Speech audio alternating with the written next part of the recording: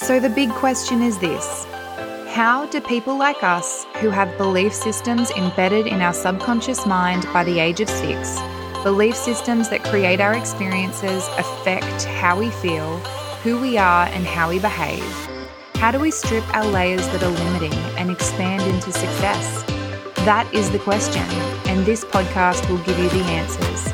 My name is Kate Astill, and welcome to The Strip. Hello, and welcome back to another episode of the Strip podcast. Today, I'm going to be bringing you a solo episode on something that I've heard a lot of women have been struggling with this week. This is something that I've previously struggled with. So I'm hoping that I might be able to talk you through the process of what's happening for them, what was happening for me, and what I did to assist myself through the process. Before we get into today's episode, I want to take you back to the end of last week's episode where I was talking about sleep. Just a quick recap from last week's episode. What was happening for me was that I wasn't struggling getting to sleep, but I was waking up around 3 or 4 o'clock in the morning, my mind going 100 miles an hour and not being able to fall back asleep. So what I was doing this week was implementing some processes, some routine to try and help assist myself with sleep. You'll be happy to know that it has improved. It's not perfect, but it certainly has improved. So I'm still finding myself waking up at 4 o'clock in the morning, but now I'm able to get myself to go back to sleep. The biggest thing I think that's helped me in going back to sleep is some mindfulness practices at the time. So what I've really been doing is trying to listen to all the sounds that I can hear within the room and take some deep breaths in and out. When I feel thoughts creeping back in, I'll go back to what I can hear. For anyone who's living in Dubbo, we've had some wind and some storms through this week. The temperature has dropped, which I think is also assisting with my sleep. But I've had lots of things to listen to in the early hours of the morning. So for anyone who's struggling to sleep, if you've tried anything that I suggested in last week's episode, I would love to know if that's assisted you as well.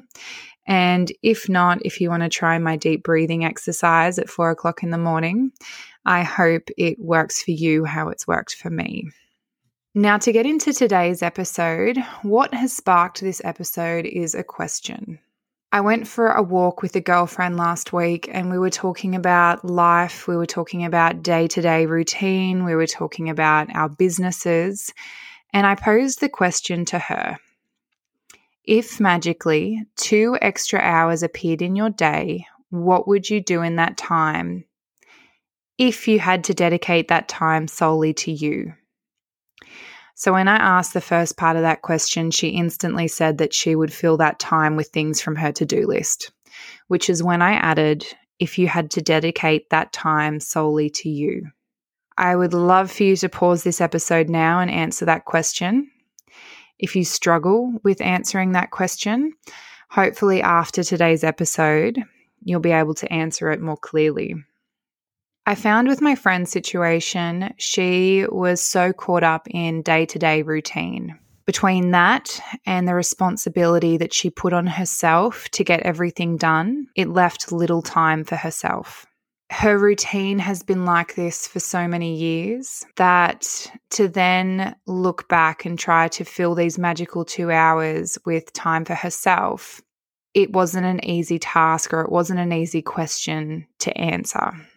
So we're going to move through this question with a story.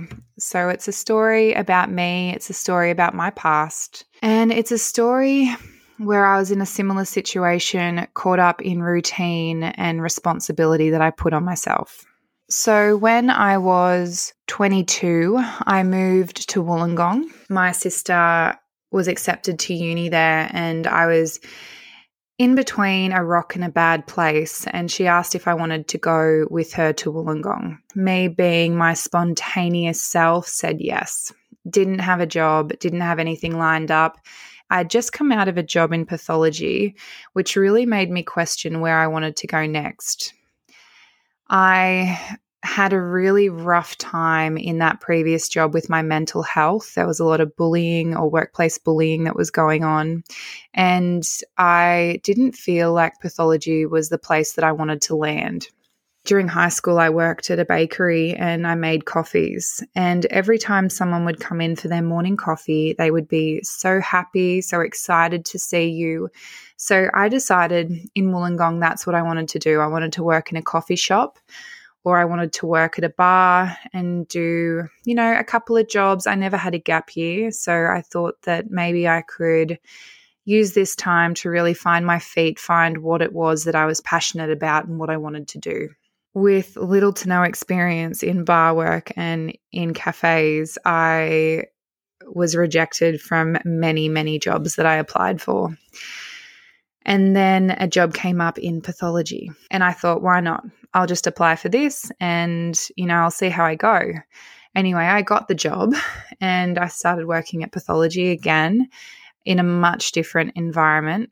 I really enjoyed it.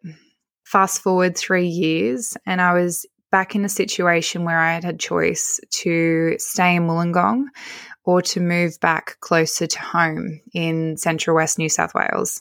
So I'm from Narromine and I made the choice to move back to Dubbo. It's only a 30-minute drive away. I contacted my mum. She started going and looking at duplexes and houses that I could rent. Shortly after, she found one that she thought would be perfect for me. So I applied and got that. I had already applied for a job still within pathology, but in a different sector. So I also got that. Everything just started to line up. So I moved back, and then it was all about creating and starting a new routine. Everything in the beginning was new and shiny again. So for someone who is spontaneous and loves change, I thrived with moving back to Dubbo. I was close to my friends and family who I routinely saw and socialized with. I was loving my new job. There was a lot of freedom and flexibility within it, which worked perfectly for me. And I was also at a position where instead of being ruled by a lot of policy and procedure, it was very innovative and we were kind of writing the rules and the procedures that were coming through for this new sector. I got a gym membership and I was eating relatively well at the time. So I love to cook and I was preparing food on the weekends and then freezing lots of different meals. And so I was eating well through the week. This was fantastic to start with. And then all of a sudden, each day was the same day. The weekends were exactly the same. It was like I was moving through Groundhog Week. It was the first time that I'd lived in a duplex that had like a front yard and a backyard, which I was responsible for keeping clean and tidy or mowing the lawns, attending to the garden beds. I felt obliged to make sure that my washing was always done, that the house was always clean and vacuumed in case I had visitors over. I felt obliged to cook and prepare all of my meals at the end of the week so that I would be set up for my week to come. In amongst the burden of all this responsibility I put on myself, I stopped making time for me. I felt obliged to go to social situations, even if I felt like I wanted to stay home, because that's what I'd always done. I felt obliged to make sure that there were always meals in the fridge, because that's what I'd always done. That was my routine. I felt obliged to get up in the mornings, go to the gym, or go straight to work early, get hooked in for the day, come home in the afternoon, and quite often it was just reheating a meal and sitting in front of the TV to watch another episode of some season that I was in the middle of. There was no more spontaneity. There was no more adventure. It was just dull, mundane routine. Now, don't get me wrong, for people who value consistency and security, this might sound like the perfect life. And my belief at the time was the life that I was living was a great life. It was a life that I envisaged a lot of people strived for. I went to uni straight out of school. I got good grades. I got a good job. I was progressing in my career. I was going to the gym. I was eating well. I was socializing with my friends, routinely catching up with my family. Why was I feeling dull? Why was I feeling like this was routine and mundane? Why was I not enjoying myself? So reflecting upon all of this, I understand now that the life that I was living was a life that society considered good. But for me to thrive, I needed adventure and spontaneity. I needed flexibility in my schedule to flow with what inspires me and lights me up. A lot of people like routine. I am someone who utilizes a morning and an evening routine. I think that they're very important to have in my day, and they're kind of what structure the center part of my day. But when I really thrive is when I have flexibility within my schedule to be able to be spontaneous and go on adventures. And depending on how I'm feeling, if I'm inspired to be writing content or to be developing new workbooks and new workshops. So looking back, it was because my life was conflicting with values and my core values at that.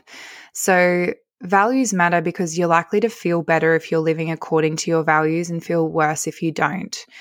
If you don't know what your personal values are, flick back a couple of episodes and I speak about values in a lot of detail, and I have a free values guide that you can download. So you can listen to the podcast, work through the values guide to work out what your core values are. But in response to that first question, if magically 2 extra hours appeared in your day, what would you do in that time if you had to dedicate that solely to you? What I would do in that time are activities that align with my values. So if you know what your values are, that's fantastic. If you don't, start by defining them. Then you can start to notice what content inspires you. So we intake a lot of content throughout our day, whether it be scrolling through social media, whether it be reading a newspaper or magazine, whether it be walking down the street, driving to and from work, listening to the radio. Start to notice what lights you up. When we get caught up in our routines, sometimes we can become desensitized to everything that's surrounding us. Start to notice, start to bring your mind into each moment that you're in and start to notice what inspires you. What's just as important is to notice what content you find dull. If you're struggling with finding what inspires you, try to find the opposite and see how you go with working through that. You can then become aware of the choices that you're faced with every day, and if you're choosing a life that aligns or if it conflicts with your values. So hopefully that's been able to help you answer today's question. If magically 2 extra hours appeared in your day, what would you do in that time if you had to dedicate that time solely to you? Something that I'm super passionate about and something that I value is self-care.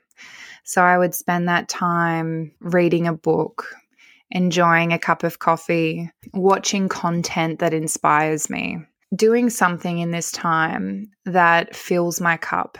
You'll find that if you're doing things within your day-to-day schedule that align with your values, you will feel inspired, enthusiastic, passionate, and you'll feel like you're naturally filling your cup. It's about doing something that aligns with who you are as a person, something that you're passionate about, something that you want to do.